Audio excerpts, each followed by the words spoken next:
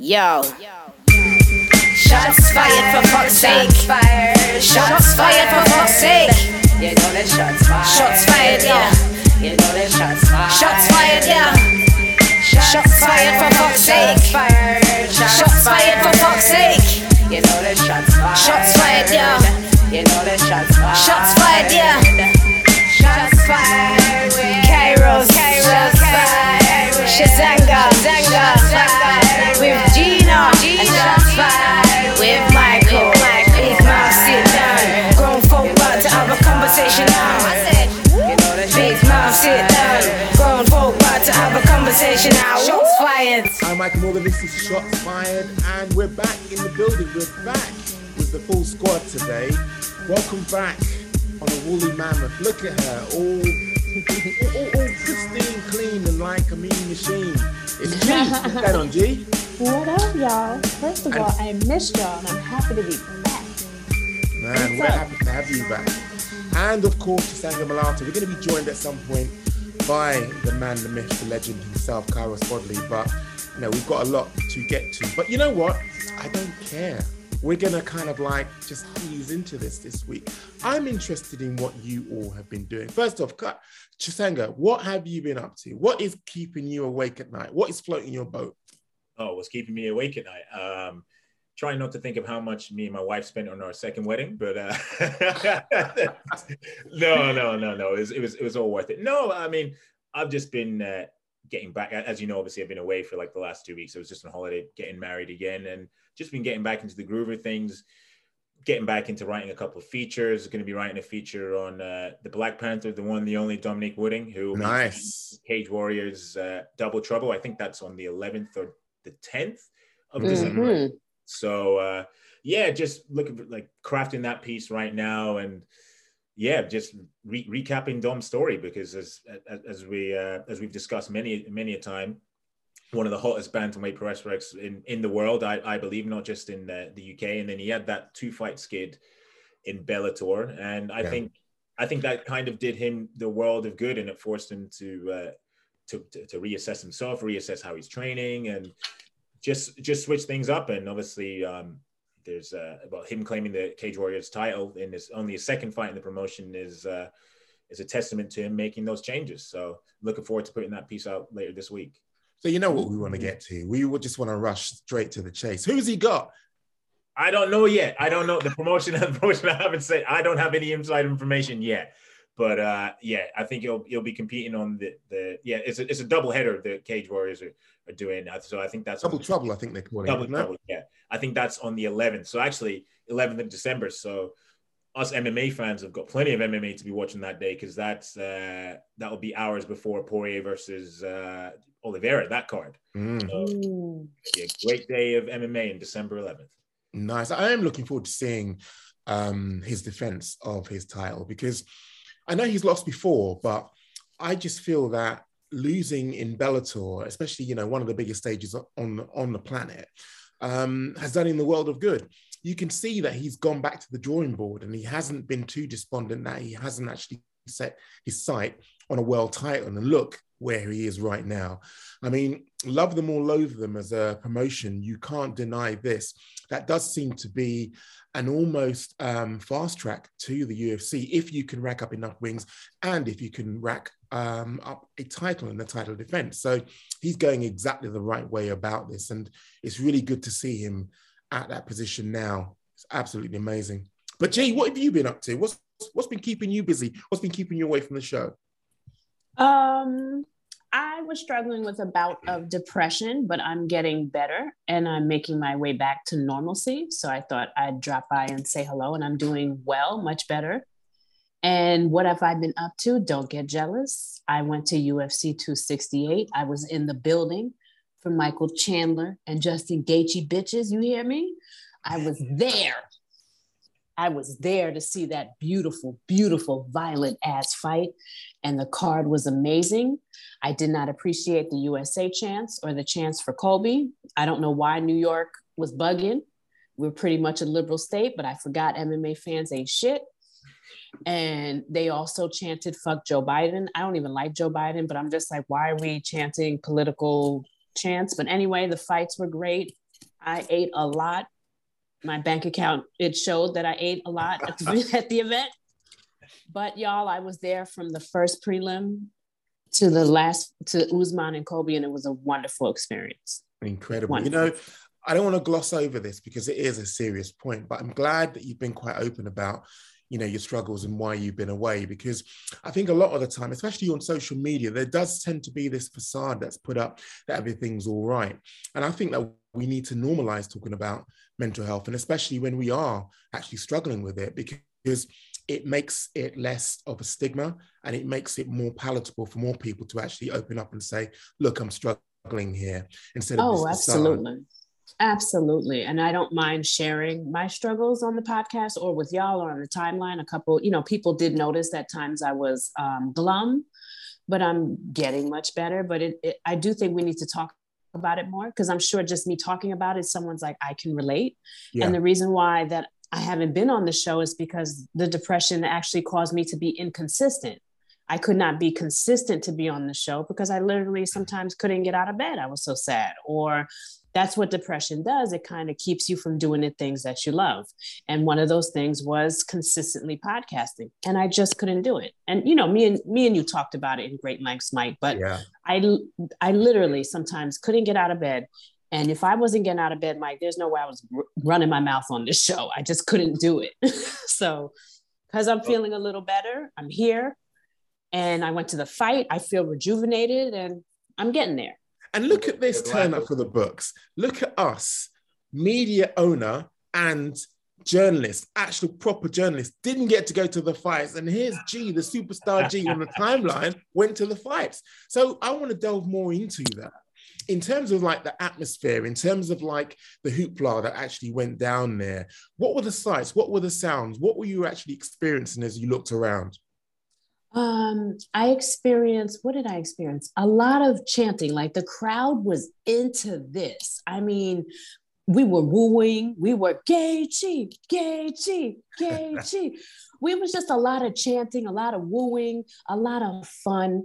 The only bad thing I would say is that there was a lot of seat hopping because, you know, a lot of New Yorkers didn't show up for the fight until like the main event or after the main event. So there was like a lot of room to kind of move around. So like when Alex Pereira fought, he has a fan base. So suddenly I had like the whole row to myself, except for two other people. When he came to fight, the people from up top or wherever just came and flooded the area. I don't know if you saw the picture I posted. Some drunk guy next to me. He was don't laugh. Yes, he was pissy drunk, and he dropped something. And he dropped something for so long that his crack was attacking me. Like it was literally right here. He was bent over with his ass out for so long that I started taking selfies. And then not only did I start taking selfies with his ass crack, some of the selfies I didn't like. So I was like, let me change the angle. Let me get that. I had that much time to get the perfect selfie. And then when his fat ass got up and he turned around, I let him have it. And that was the second time I cursed him out. So there were like quite a few fans drunk and like bopping around the seats and stuff like that. But the event itself was awesome. It was worth every penny. I got a last minute hookup. Fuck Kairos, fuck Jimmy for not joining me. I'll get in his ass when he shows up. But regardless that they couldn't join me, I had a ball. And guess what, Mike? Because I was by because I was by myself, I did a Spaces, but I couldn't talk. So every time something exciting happened, I just was like, listen to the crowd, listen to the crowd. I think I saw a Twitter clip where somebody's recorded the Spaces and then you just jump in. They're going crazy right now. They're going crazy. They're going crazy. So like people in the Spaces kind of enjoyed that because then they were like, something's about to happen, even though I was giving it away. And I would also turn on my mic when they were chanting. So everyone is getting a kick out of that. But overall, I had a really good time. No, that's amazing. Good. Did you guys enjoy the event? Like, what were your thoughts? It was phenomenal. It was like, I mean, I can't recall a card in mixed martial arts or boxing in general where you've had 11 crazy fights in a row. Like 11, it was phenomenal. It delivered from top to bottom. It really, really did. And I think the fact that it delivered just serves as a reminder to people, and I don't know why people don't do this when they're at home or when they have a ticket to the event. Watch the prelims, take in the prelims. It completely baffles me. It really does. And speaking of which, I mean, really and truly, that is underlined by you being here, G, because that is one thing that you drummed into me as soon as we started podcasting together. What do you mean you're missing the early prelims? I mean, the prelims, I personally feel, for me, was a massive draw. So much so that I was looking forward to Ian Garry and Alex Pereira. Oh, yeah. And to me, I hear the draw and I see the draw of the main card and I see the draw of the main event. But to be honest with you, I was more excited for those two. Those two and their debuts were absolutely amazing. And for me, I know a lot of people were saying, oh, look, well, you know, Gary struggled ever so slightly. Come on, I mean, it was his first time under the bright lights, his first time at Madison Square Garden, and to have a debut at Madison Square Garden, you cannot knock that. So for me, that made the prelims absolutely amazing. Oh, yeah. You know, I've been watching them shit since Facebook, bro. Like, I don't miss the prelims. Okay? Since they was on Facebook, I used to just be rushing to my computer to log in and watch those awful Facebook prelims, but I don't miss them. But I will say, I don't miss them in person either. When I tell you that I was probably 5th in line to get in for doors opening at 5 p.m., believe me, I was. I got there early. I was in line with the ticket guy with a mask on right here waiting for doors opening. And I was one of the first people to walk in, got me 2 slices of pizza, was in my seat by 5:30 for 6 p.m. prelims. I don't play. That sounds a lot easier than, remember, for 244, the security, because Donald was in the building. Oh, I remember. I think I missed 2 fights because of it. And, yeah, Secret Service, they don't play. No. I've worked with them before. They do not play. I've worked with them in my former career with them. They don't play. And whatever they're doing comes first. So whatever you got to do, cut that. You just forget it. Somebody important is coming and it shuts it down. But of course, with this fight, everything was hunky-dory. I will say I was not happy with New York. I was the only person with 2 people behind me with a mask. Wow. I understand that, you know, they checked our COVID card, you know, our vaccination card, and they checked our IDs, which was cool, but they should have enforced like a mask mandate as well. I think everybody knows, including you guys know, that you can still catch COVID while being vaccinated. So I don't know why all those people wanted to try their hand with maybe potentially getting sick. Just because you're not going to go to the hospital because of COVID, because you have a vaccine, doesn't mean you can't get sick and spread it to someone else. So when I wasn't stuffing my face with pizza, popcorn, Twizzlers, I ate all these things, by the way, a cheeseburger, I can keep going. I had horrible, y'all. And when I checked my account, I was like, bitch, why did you eat your damn check? But I wore a mask when I wasn't stuffing my face. And I couldn't find a person with a mask, Mike, except the 2 people behind me. And Chisanga, the people, the Madison Square Garden representatives, the people that work there, the people that swipe your card, your ticket, no mask. Oh my God, man. It's baffling. Like I went to a comedy gig not too long ago, and it was me and my wife were one of very few people wearing a mask. It just completely baffled. Like I just don't understand. Like I get it. Some people are just like, oh well, I'm sick of wearing this, but at the same time, you as you pointed out there, we all still know that you can still catch this, and believe it or not, and give it to someone else. Yeah, exactly.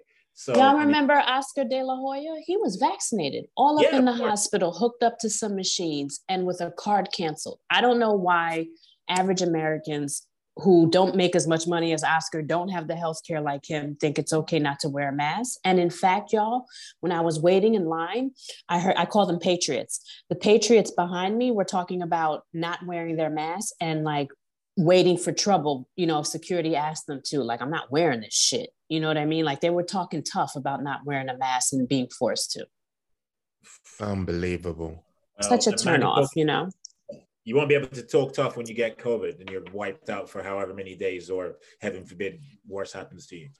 I got the tickets from someone in the UK. He couldn't make it. There was an Wow. issue with vaccination. Yep, it's a UK account.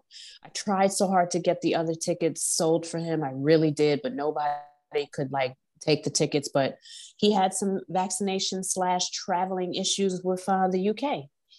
Yeah. So I got his ticket, thank God. But sorry for him. But well, it's good that he couldn't make it then. Right. And we're still in a pandemic. Look how he couldn't make it, you know, because of the COVID. And then you got people not wearing a mask to an indoor event with people screaming and we're packed in next to each other. Yeah. Unreal. Speaking of unreal, we do have a lot on the docket today of an unreal nature. And kicking things off, I think it's going to be Mr. Malata. Over to you, my brother. Oh, kicking things off is me? Oh, snap. I thought we discussed something else in the pre-recording. Basically, as we all know, the Nigerian Nightmare Kamaru has been retained his welterweight title with unanimous decision victory over Colby Covington. Great fight. I loved how Colby managed to rally late and make it a more competitive contest. But I'm not here to talk about the fight itself. I want to talk about the immediate aftermath, which I was kind of mad, Dan Mirigalota, and I know I know my pronunciation of that is absolutely terrible. Alfredo Zolino, if he hears this, is probably going to tell me I butchered the name. But anyway, I was disappointed that Dan broke up the seminal moment between Colby and Kamaru after years of heat. These two buried the hatchet and they had an emotional conversation.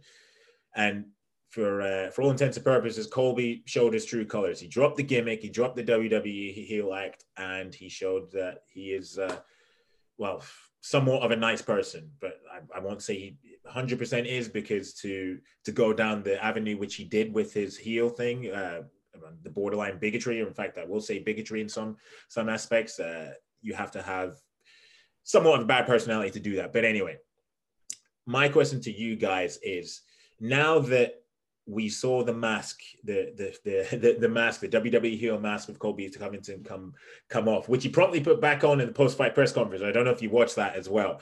And I actually find it quite funny where he's like, oh, I can never respect a guy like that. He's a cheater, blah, blah, blah. I found it quite funny. But is there still going to be a market for the Colby Chaos Covington we've seen over the last 3 years? Or will fans just switch off to him now? And I think I'm leaning towards that way, but I want to get your take on it. And I want to start with the lady who was in the building at Madison Square Garden, who had the pleasure of taking in one of the fights of the year. G, what's your thoughts? You're on mute. Oh, you're on mute, G.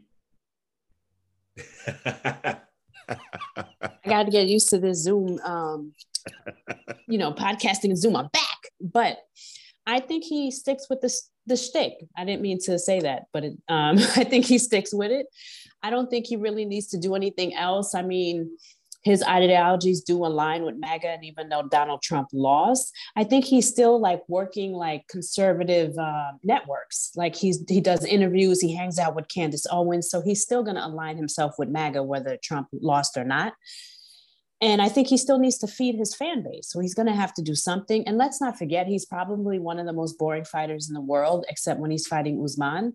So he doesn't really have a choice. And I don't even mean that as like a dickhead or being a smart ass. He literally has to do something, because his fighting style is not for pleasurable viewing. It just really isn't, unless he's fighting Usman. And I'd like to note that they did not create the same magic as the first fight.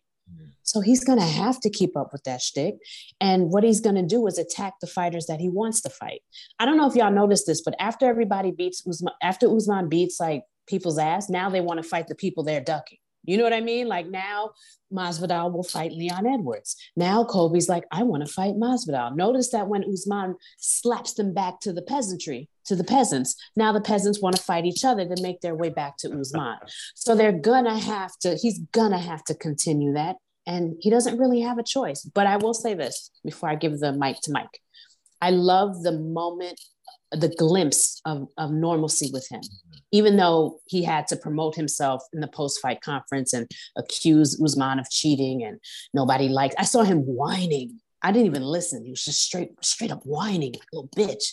But I did appreciate the glimpse of normalcy, him and Usman talking, the fact that the referee had to separate them, like, enough, like, go get a drink or something, go get a room. I liked it because I've never seen Colby act like a normal person, never. So it was nice.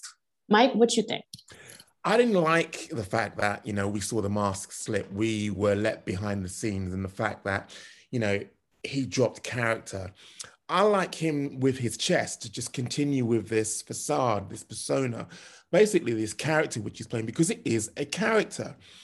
And that is why I feel as though he can get back to that character just like that. Because if you noticed in the press conference, he was back to character. He was back to dissing Usman. He was back to talking about, you know, oh, well, I took him down. Basically, with him, he is playing a character. And that is what is putting bums on seats, that character. So he would be foolish to not get back to that character. He'd be, I think it would be a travesty to not have him as the heel, because that's how people have actually, you know, built him as. That's how people look at him as. So yes, we will see the return to character. Yes, we have seen the return to character. And really and truly, he's kind of underlined that he is playing a character, especially what went down in the cage after the fight had finished. Yeah, I think, well, I disagree with you not liking the fact that he fessed up, because I think deep down, even he must have thought that, right, I've been beaten comprehensively here. I have no excuses. And I think his fan base would have questioned him if he didn't give props to Kamaru in that sense. But also, you think so? You think? Yeah, exactly. Yeah? I think so. I think some of them would be, maybe not the overwhelming majority. Let's say like maybe 10 or 15%, which in the grand scheme of things isn't a lot. But because I do find his fans to be incredibly young and immature. So I was wondering, like, very toxic. Mm. No, I get. Yeah, go ahead. No, and I think, I'm in complete agreement. I think we're all in unanimous agreement here, and I'm sure Kairos would agree as well, that he is going to keep up the stick, so then he remains relevant, and more importantly, so he carves out the future in where I think he's eventually going to go. I think he'll probably go to the WWE in a couple of years' time. I truly think so. He'd have to get better at acting. You know, I don't know anything about wrestling, but when I ask pure wrestling fans, I'm talking about the grown-ass men that watch that shit and they know that shit. Like, they know that shit. They've been watching since they was 3. I follow, you know, they mix, you know, we've got some of those fans in the MMA community. So when I go to them, like, could Colby be a good, you know, wrestler? Does he have the mojo? And they were like, no, he's a horrible actor. Like, part of being a wrestler is being a good actor. So they were saying, not all, but some have said that the stuttering, the nervousness might hinder him. But I think if he gets better, he might. I agree with you on that, Chisanga. It seems like he's headed someplace where there's like acting or impromptu type of, you know, thing going on where he can be a character. And I think it would suit him well if he could just get better at acting, you know. If it's all pre-rehearsed as well, which it is, then there won't necessarily be the stuttering and what have you, because obviously with the in the back and forth in the press conferences with Usman was coming back with viable comebacks, viable retorts, and then that forced him to go like. But whereas if it's in the WWE world where you know exactly what's coming, and there's obviously some improvisation needed as well, but not as much. Right.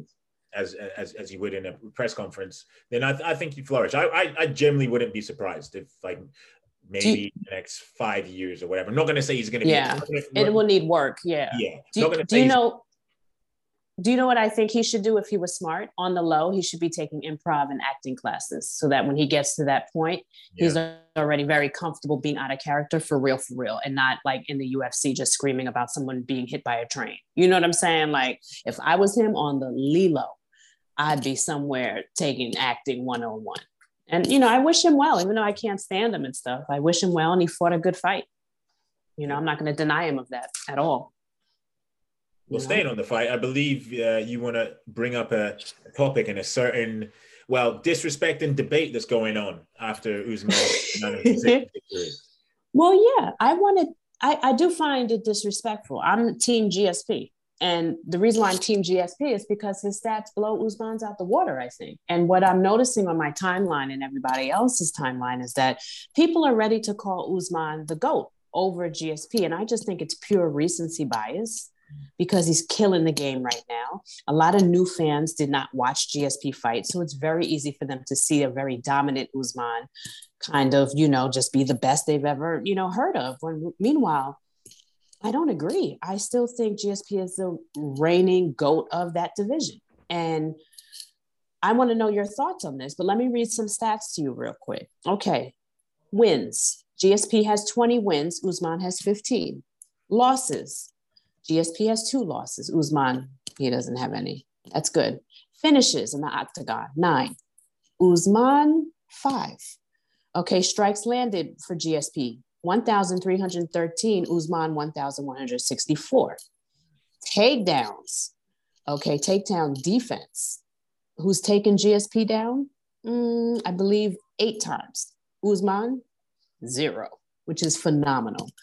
Okay, and I could keep going, but I'm going to leave it at that. I think I'm going to just put it out there. Usman still has some work to do. He can clean out the division. I don't think he has enough for that crown. And I'm going to pass the mic to Mike. And I want to know who's your GOAT, GSP or Usman? I'd say GSP without hesitation. Look, Usman, I do feel has got, still a way to go before he's at that status. It will be lovely. It will be brilliant to have a brother up there and saying, yeah, greatest of all time. But let's just be realistic. Let's just be honest. When you compare those, I'm glad that you actually read out the stats and you did a side-by-side comparison. It's still GSP edging out Usman. And for me, I just, what's rankling in the back of, or what rankles me is when I think back to when he was talking about, I was only giving 30%. Now, who does that?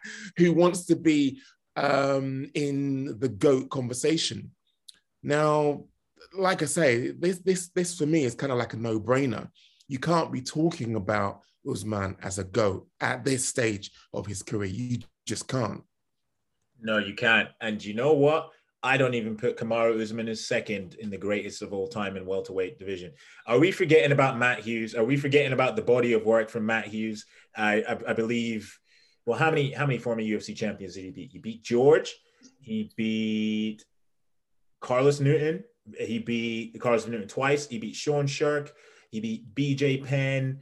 Who else did he beat? He's a beast. He beat Hoist Gracie as well. Like, I know he didn't officially have a title, but obviously he was a UFC 1 tournament winner.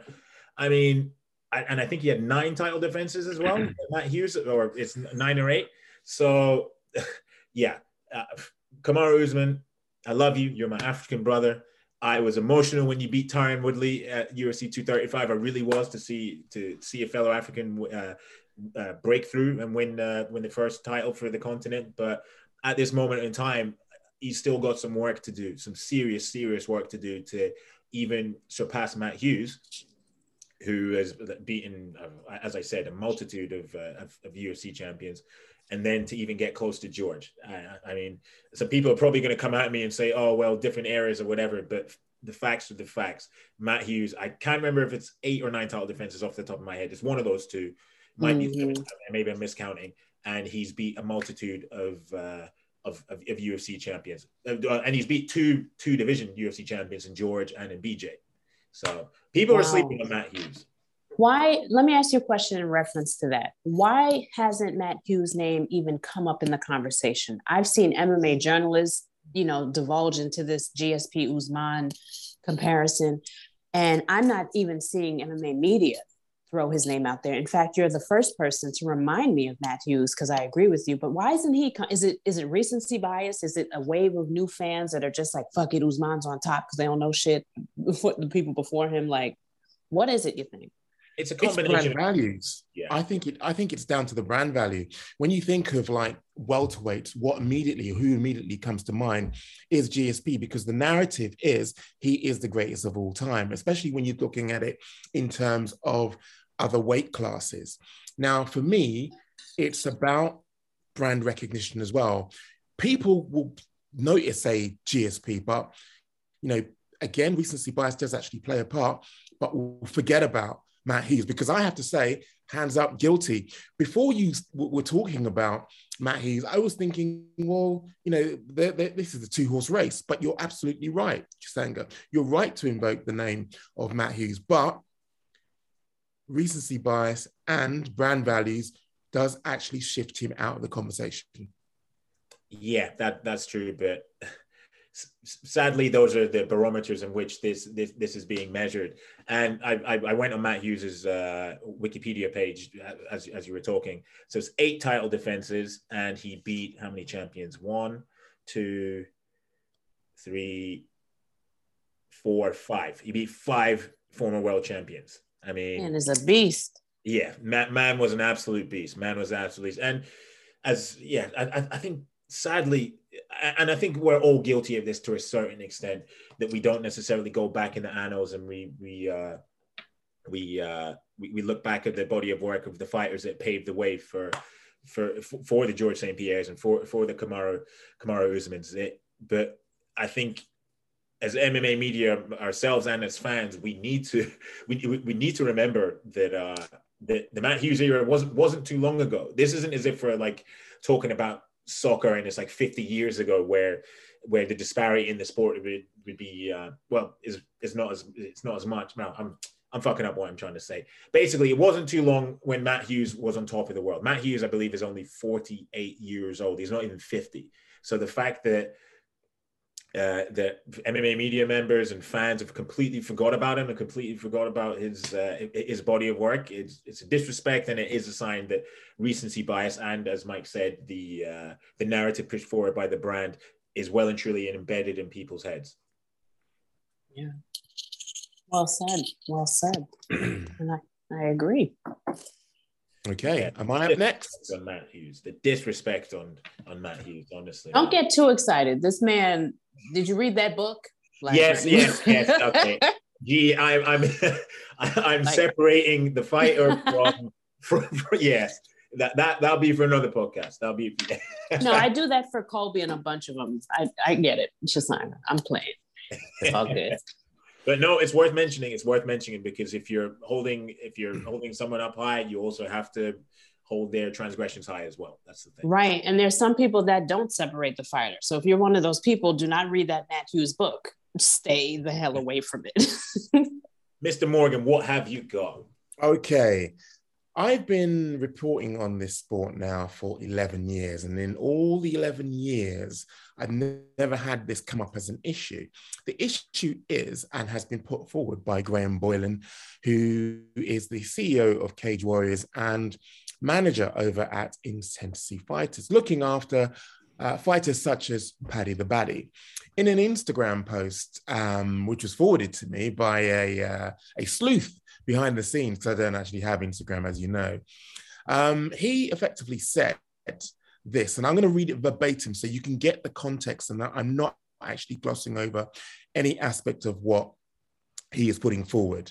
Dear fighters, in today's digital world, one that has serious commercial value for hits, traffic, views, likes, etc., you need to know your value. There is a time period in your career when you have to do all the podcast and interview requests. It's part of your brand development. The exposure is required to help build your brand, but there comes a time as you grow, develop your brand, and following that, you should request to get paid for your time when being booked for any podcast or interviews. Hashtag give a little, take a little, hashtag know your value. Now, as I say, this is the first time in all the 11 years that I've been actually reporting on the sport, covering the sport, that the question or the actual notion of paying athletes for their time has actually come up. Am I out of pocket in my reply, which was quoting his actual words? And I replied, delusions of grandeur are killing this sport. I will never pay for an interview. Never.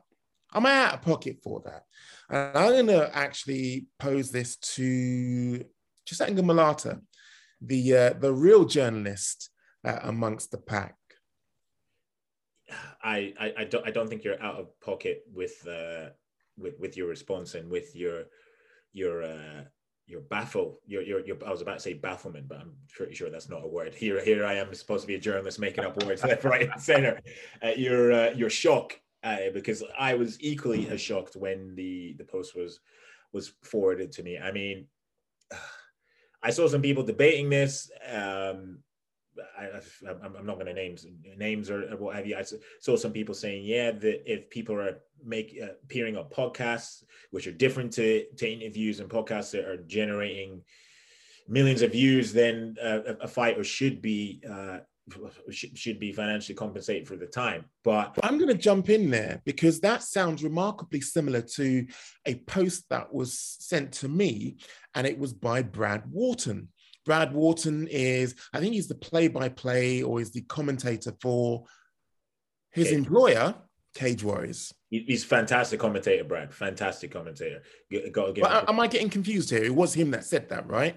I'm not 100% sure if it was him, but potentially. But anyway, yeah. So that's what I've seen in the timeline. People making people having that debate, and some people raised some salient points when it came to that. But journalism 101, I mean, you do not pay for an interview. Like this is stuff I vividly remember my first day at Edinburgh Napier University, Craig Lockhart campus. I was late for my first day, and this is one of the things that came up, because it brings up a host of moral and ethical issues if you're doing that, unless it's, if I'm remembering my IPSO training correctly, unless it's something to do with unless it's something you don't pay for an interview or whatever, unless there's what's the fucking turn of phrase I'm looking for? Unless it's in the public interest. Say for instance, well, my employers, I'm not going to say this is fact. I don't know, and I'm prefacing by saying that, but the Matt Hancock situation, the Matt Hancock video of him in his year 6 dancing with his his affair. Now, I don't know if there was a financial transaction for that, but in an instant like that, where the former health secretary is flaunting the COVID rules that he's enforcing everybody else, I believe, and my IPSO training is correct, there's grounds for a financial transaction because it's in the benefit of it's in the public interest. But yeah, that isn't paying for an interview though. That is paying but evidence which backs up the story that he was having an affair. Yes, but if it was to be paying for an interview, it'd be, for example, it'd be a whistleblower revealing something. Right. But yeah, I was just baffled because we all want fighters to be paid a lot more and paid their dues. But the fact is, and I mean, I can't believe it. I'm even saying this, that although some fighters and managers, and I'm not saying that this is a belief that's held by Graham or what have you, although some fighters and managers believe that fighters don't need the media, they do, because we are the ones that tell their stories. We are the ones that humanize them. And without us over the last 27 years or what have you, people would still just view this sport as human cockfighting. People wouldn't be connected to your George St. Pierre's, your Matt Hughes, your Kamaru Usmans on an emotional level if us storytellers weren't there to tell the tales and to humanize them as athletes. So it's always been a case of one hand washing the other. It really has. And the journalist or the media outlet gets content, the fighter gets exposure. Now, to then solicit a fee for your client, it like, I'm stuttering because it truly baffles me that this is it's dumb. That's why it baffles you. Some dumbass shit, you know. Because sorry to interrupt. No, you're right, because then subsequently, if media members become aware that, oh, well, there's going to be a fee to, say, interview, let's say for argument's sake, Lerone Murphy or what have you, a lot of these outlets don't have money to be fessing up. And how much money do you think that these fighters are going to want? So, I mean, Lerone Murphy make some decent money at the UFC? Is 500 pounds going to be enough for his time? No, they're going to want a bit. They're going to want a bit more. So, yeah, it's something that I don't believe is gonna happen in mixed martial arts. Happen on the regular. Maybe it's been happening for a while. I wouldn't be surprised. I wouldn't be surprised because some managers have relationships with certain outlets and what have you. But I'm wholly against the idea. It goes against all journalistic ethics and morals. And yeah, like as you said, I've never paid for an interview during my time covering the sport and my time being a journalist, and I never will. In fact, I remember Conor McGregor was meant to do an appearance in London. I can't remember what year it was. I think it was around maybe 2017, just before like the whole Mayweather thing kicked off. And this PR was like, oh, we can get you one-on-one time with Conor, but we want £10,000. Wow. £10,000. They were on £10,000. And obviously they were quoting that amount because obviously I was my former employers, the Daily Star and Daily Express, national newspaper, they could fess up that type of money. But I was just like, no, that's not going to happen whatsoever. I'm like, I'm not going to pay for time for it. If I wasn't a journalist and if I was, say, like a separate media outlet, then maybe I'd entertain it. But me being a journalist, I shut that shit down straight away. And I was like, no, I can't do this. This is morally wrong and ethically wrong. For me, having interviewed Rashad Evans, Fedor, Conor McGregor, it made me think that really and truly, if the time was to be paying fighters, it would have been then. It wouldn't have happened, but it would have been then. Yeah. It kind of rankled me when I read it because it made me feel as though, don't you get it? Don't you see the relationship here in that we amplify your athletes? You as managers need to get your athletes in as much of an amplification situation and position as possible, not decrease that by saying we're going to levy your charge, not actually hinder access. This, I have to say, as a sport, is one of the most accessible areas that allow you to actually get up close and personal to athletes. We shouldn't be going down the route of actually paying for time, paying for access because of the ethical issue here. But G, jump in. I think this is the dumbest shit I heard all day. I'm not even going to front. Like, I know I'm not big time like Chisanga, but I've worked some events and whatnot. And I can't imagine coming out of pocket to talk to some MMA fighter. I don't mean to disrespect them or anything like that, but like, I just cannot imagine. And I also agree with Chisanga. It goes against all the principles of journalism. Journalists are here to get the information and give it to the people. And also good journalism is good for the fighter. It can almost turn into like self-promoting depending on, you know, the piece that's written or how they interact with the journalist. So it's like, to me, a win-win. And I don't understand why this person, I forget his name, Mike, who said this again? Graham Boylan. And he's affiliated with Paddy the Baddy, correct? He's Paddy the Baddy's manager, but he's also the owner of, he's the CEO of of Cage Warriors. Okay, so it just makes me think like, I hate to say it, but it's like, it makes me think they're really scrounging for money here. Like they're coming up for ways to get fight, you know, just like how fighters want to fight Canelo every time they have a good fight. Same thing. I just feel like it's always like with MMA fighters, there's always an angle to get more money. And I think that just speaks to not getting paid enough. And on top of it, before this strange request by Paddy's management, I thought they were headed in the right path as far as compensation. I love that Paddy's like, oh, I'm not fighting nobody ranked until you pay me. So until then, give me all the Jared Gordons you like and everybody else. Like he's down to just not fight cans, but he's not fighting anybody elite until he gets paid for it. Now that is smart. But how broke are you, Patty? If your manager's like, we need to get you paid, like we need to start charging journalists to speak to you. First and foremost, I like Patty's way of trying to get money. Sean O'Malley's doing the same thing. But I do think Patty needs to calm down, if he's the next biggest star.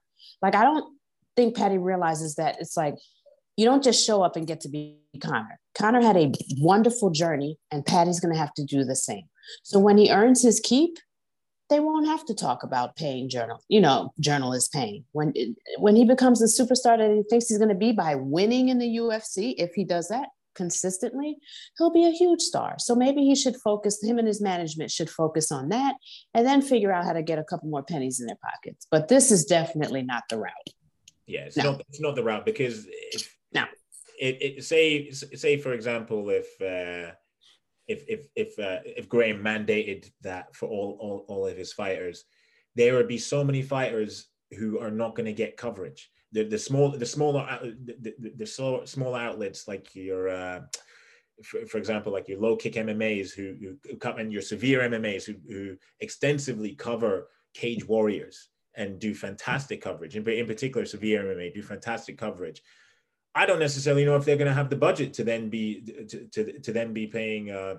Say for example, your Dominic Woodings to then be paying, I don't know, like 100 quid here, 100 quid there. I mean, then it's going to have a detrimental effect on your clients, who then you're trying to self promote. On you go, Mike. So let me jump in then by saying, okay, let's just imagine that what Graham is thinking. I don't know what he's thinking, but I'm just supposing this just to play devil's advocate. He's saying this with regard to a large outlet like MMA Fighting. Yeah. So I'm going on the MMA Hour as Paddy the Baddie. I know that every single time that I go on there, one, I get maximum traction for myself, but MMA Fighting, by virtue of the fact that I'm on it, also get massive traction off of my name. Why shouldn't I be recompensed for that? No, I get that, but at the same time, it's a good debate. It's a good debate, and as you said, I think Brad Wharton did bring that up, because obviously when it's different for say me just being like well, obviously the outlets that I write for, there are adverts on it, but I don't think the monetization would be exactly the same as on YouTube. Whereas say for example, the MMA Hour have Darren Till on. Darren Till, you're probably guaranteed like a minimum of 750,000 hits, and now I don't know how much that transpires into money wise. But yeah, there's an argument to be made for that, but then that depends on it makes me think: is it the journalist paying for it, or is it the media outlet? The media outlet. Yeah, it would be the media outlet. Okay. Because now, like now, as you put it that way, I'm torn, because obviously I want fighters to get paid. I want fighters to have a stack of cash afterwards. But at the same time, it goes against goes against journalism 101. But yeah, there's a solid argument to be made. Graham is right to a certain extent, but at the same time, I, for one, wouldn't sacrifice my journalistic morals and my journalistic integrity to pay a fighter for an interview, because it brings up all sorts of ethical issues. And then you might get into a situation where you pay X amount, say you pay £500 for an interview, and then they'd be like, oh, well, I've got fight news if you pay an extra $250. And then I was just going to say, like, how do you regulate it? And then how do you keep track of or prevent corruption as well? Like, if you're going to pay someone for an interview, does the fighter want like a positive reaction? Does he want a positive write-up? How do we involve compensation and keep things kind of like on an even playing field? I think once money gets involved, there's going to be some corruption. There's going to be people getting ripped off. There's going to be like, they're going to have a menu. Someone's going to be like, so if you want fight news, it's going to be $300 more if you want to know who his next opponent is. You know what I mean? Or like, no, but how do you regulate that? I'm glad you actually raised the menu of prices, because, I think that it would be remiss of me, and I think it would, just in the interest of being open and transparent. I used to do a lot of work with the BBC in terms of rocking up to various studios up and down the country, sometimes over the phone, but a lot of it was in person. And I was doing film punditry. I was paid for that. They actually came to my house, picked me up, dropped me back home, and gave me coin on top of that. Why is this different? This is an appearance. Mine was an appearance fee. I was getting, as a freelancer, I was getting paid to appear on the BBC. So why is Paddy different? Why are we treating him as though, just like me, why is my time worth £400, for example, and his time is worth nothing? Gee. But at the same time, if we're going on the basis he's on the MMA Hour with Ariel Helwani, yeah, I mean, the as you say, the traction that you get, even if Ariel, I'm sure you've been retweeted by Ariel before. If Ariel retweets you, traction, yeah, the traction that you get is ridiculous. I think he's got what, 1 million followers on something like that. Twitter, yeah, something like that. And I think Okamoto's got 250,000. He's got 4 times the amount. I mean, Ariel, arguably, he is a media entity in itself. He's an MMA media entity in itself. So it goes back to what I was saying beforehand. One hand, like the one hand washes the other. It's like he's getting so much more exposure, and then sponsors might look and say, oh yeah, well, this guy is appearing on here, so if we get him wearing our shirt and what have you, then then our product will fly even more, and then obviously they get paid that way. Like, so I mean, it's, yeah, I get it. I get it, but then it's going to raise the issue of like, okay, so he's appearing on the MMA Hour with Ariel. Ariel doesn't have to pay a fee because obviously let's say he's going to get a minimum of 1 million people viewing him, and then he'll get maybe an extra 10,000 Twitter followers or something like that. I don't know that's the exact amount, but other outlets, little Ochasanga Malata might have to stump up a couple £1,000 to get that interview with a big name. But yeah, I completely, you play devil advocate perfectly. I completely agree with the point where you say time is money. Anybody's time is money. My 100%. Time is money. His time is money. Your time is money. Kairos, who's late time is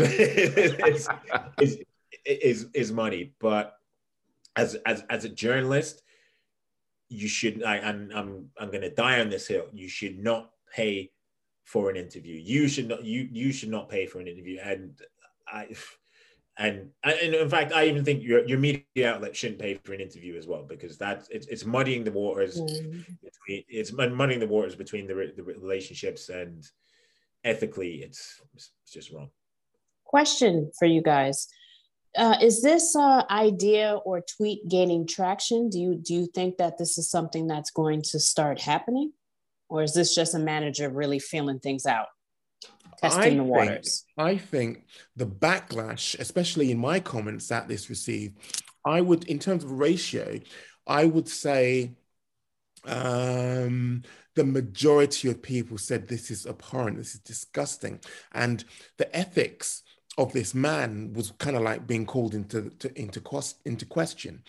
So I don't think it's got legs. I don't think it's going to be gaining traction with other athletes requesting the same thing. But put it this way, this is just one manager saying it. Let's just imagine if a few managers started making this traction. Noise, it gets traction, and then it starts to become a whole conversation. But by and large, credible journalists, credible people whose opinions I respect and admire, were all unequivocally saying this is bad business. This is about ethics. And us as journalists, I mean, I don't class myself as a journalist, I'm a media outlet owner, but they were saying this is not the journalistic code being employed in the way that it's been written. And there are tablets of stone which dictate you do not pay talent. No, and I don't think this is going to get traction, to be honest, because the big managers in the sport, your Ali Abdelaziz's, your Kaur brothers, and your Danny Rubensteins, they would have tried to do this a long time ago to try to get extra from the clients. But I think they well and truly understand, and I know you use this term ad nauseum, that one hand washes the other, and that it's beneficial to put their clients out there and to offer them to the media, so then they can grow and their brand can grow. And then obviously, I mean, subsequently they gain financially from it as well as well at the end of the day. Mm-hmm. So yeah, I don't think it's got legs. While I think, as you said, when you play devil's advocate, Graham does have somewhat of a point with it. And when you raise the example of Paddy the Baddy going on the MMA Hour, there's legs to it, but as you said, it's like etched in stone, like the 10 Commandments, bro. It's not going to happen for me, and I'm sure it's not going to happen for 95% of my fellow media members. I think the percentage would be a lot higher, to be honest with you. Sorry, G. Speaking of Ali, did you guys hear that he slapped up Dylan Dennis backstage? Good. There was no video footage. That was the only thing that made me cross about all of this. And everybody's mum about it. Meanwhile, I'm like, what is the tea besides this little screenshot I got my phone talking about he was slapped backstage? And also, fellas, does it seem like it's a rite of passage to beat this young man up? Like, it just seems like everybody takes turns beating up Dylan Dennis. And why is he so... Yeah, security guard. Khabib jumped a cage to stomp on him. And now Ali's slapping him up, and I'm sure next week someone else will. But the thing is that, you know, he's not active right now, but he's fighting in the streets. It's like, get in. What is up with this guy? By the time he gets back, we'll probably forget about him, or he'll suck or something. Like, I don't get Dylan Dennis, but this whole troll thing from him, I mean, it's overplayed. It's outplayed. It's like what's the turn of phrase I'm looking for? Played out. Yeah, it's played out. It's played out. And I mean, its course. It'd be a bit more palatable if he was active, if he was fighting. And now I know he's been injured. He's had knee surgeries and stuff like that. Yeah. So he can't necessarily fight. But if that's the case, then just tone it the fuck down, man. Yeah. Like you're not on the level of Colby Covington, who we talked about earlier, on who can perpetually do this whilst he's inactive. I mean, respect him as a martial artist or what have you, but this troll stuff needs to fucking stop. Yeah, I think it's time for him to get back in the cage too. Like fighters, I think, forget that you have to like win fights. Like, you know what I'm saying? Like, it's not, you just can't have this boisterous personality. You can't just be friends with Conor. You can't just, even Paddy, I get that he's got a following in Liverpool and people are really excited to see him. Let him lose 3 fights in a row and see what happens. Fans like winners, so does Dana, so does the organization. So I don't know if sitting out is going to do Dylan well and getting into fistfights outside of, you know, Bellator. But I really do think like fighters need to concentrate on winning. Colby too. They, you know, I don't think they captured the same magic as the second fight. I thought it was a good fight, but it wasn't that first fight that had us like, holy shit. Yeah. You know what I mean? Like, and I think that brought his stock down a little bit because the fight was booked because of that magic. Yeah. And it didn't happen. So like Chisanga said, he's going to have to keep up with that shtick, and then he's going to have to win his next fight. I hope he does keep it up, to be honest with you. I hope, you know, he does lean into the brand that is Dylan Dennis harder, so he can get slapped even harder. But speaking of leaning into it, this weekend, again, we're spoiled. We're spoiled for choice. We've got Sinead Kavanagh versus Cyborg as the main event on the Bellator portion of this week's offering. But also, well, for me, what I'm actually looking forward to is UFC Vegas 42 with my man Mark Diakiese back in action. This, I feel, is flying under the radar. Rafael Alves versus Mark Diakiese is my pick for this weekend in terms of the fight to watch. He's our Brit abroad, and I can't wait to actually see this. Now, for you guys, what are you looking forward to, G, of the 2 cards we've got, as I say, Bellator and UFC this weekend? What are you looking forward to? I still need to take a look at this card. I'm looking at it right now. Chisanga, do you have something you can say off the top of your head while I decide? Yeah, I'm really looking forward to, I'm really looking forward to Sinead Kavanagh fighting Chris Cyborg. I think it's going to be a lot more of a competitive fight than people are making out. People are sleeping on Sinead, and she also has the opportunity to lift Ireland, because obviously Ireland had the big Bellator event last weekend, and sadly for them, James Gallagher got beaten by Patchy Mix and then Peter Quinn got Pitbull. I mean, had those guys won, Irish MMA, obviously Ian Gary he did save it at the weekend, but Irish MMA fans would be on absolutely cloud nine. So Sinead has that opportunity to do that. Now on the Vegas card, I'm looking forward to, I think, Miguel Baez is fighting Chaos Williams on this card. You took mine. Bitch. So, we're intrinsically linked, G, intrinsically linked. And then who else is on that card? I can't remember. Then obviously the main event between Max and Yari. And obviously I'm looking forward to Mark, but Mark left me on he left me on blue ticks. Mark, reach back out to me, bro. I love you, but you left me on blue ticks. But I'll let him off because I know he was like getting settled into his new house and what have you. But yeah, when did that happen? Was it 1980? What? Let it go, bro. No, I think it was January. And to be honest, right, like as much as I want to have fighters and have the interviews and what have you, if people are busy, people are busy. Do you know what I mean? Like, I'm not like, like the 16-year-old drama, like, you read my message, you didn't get back to me, blah, blah, blah. Yeah, like, do you know? Some people are on that bullshit deep into their 30s and their 40s. Do you know what I mean? Wow. Right. Anyway, I'm wishing Mark, the bone crusher, I'm wishing he breaks some bones this weekend, you know? Facts. Let's see. For Bellator, let's remember Aaron Pico is fighting Justin Gonzalez. Yeah. I watch all of Aaron Pico's fights. I am not familiar with Justin Gonzalez, but what I will say is that I'm looking at his record. He's undefeated.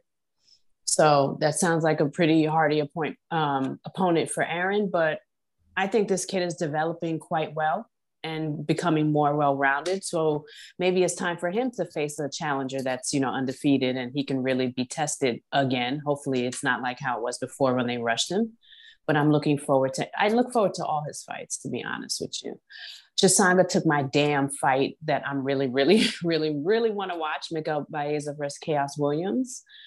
And let me see, main card. Definitely the main event. I mean, Max Holloway versus Yair Rodriguez. I mean, that's just going to explode on our TV screens. I mean, we know what these fellas are going to do. They're going to try to kill each other.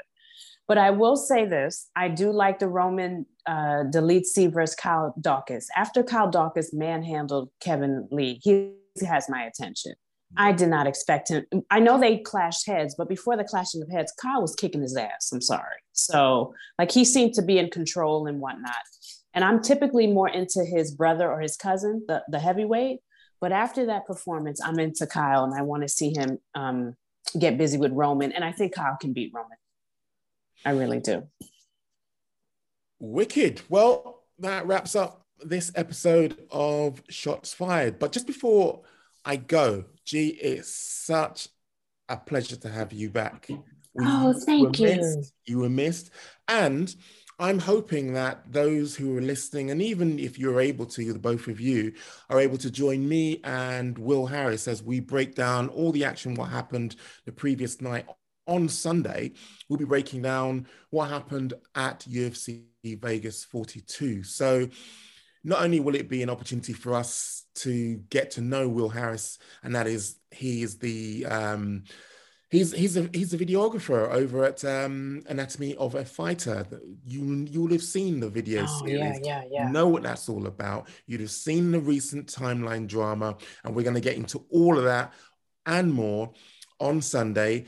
I'm looking at around about 12:30 your time, EST, isn't it? And it will be 5:30 UK your time. Okay. Yeah, so, I'll be there. Oh, yeah. Brilliant. Yeah, Until sounds then, good. Enjoy the fights. Yes, it makes some trouble, as always. Well, that's the wordcast, but never mind. I can't let it go. I'm saying it. I'm not letting it go. Okay. I'm so glad I dropped that. That just sounds so cool when he makes them dribble. No, I like it. I'm gonna say it. I think it's good. I think it's good. He's been saying it. He's been saying it for years. Now it's 20.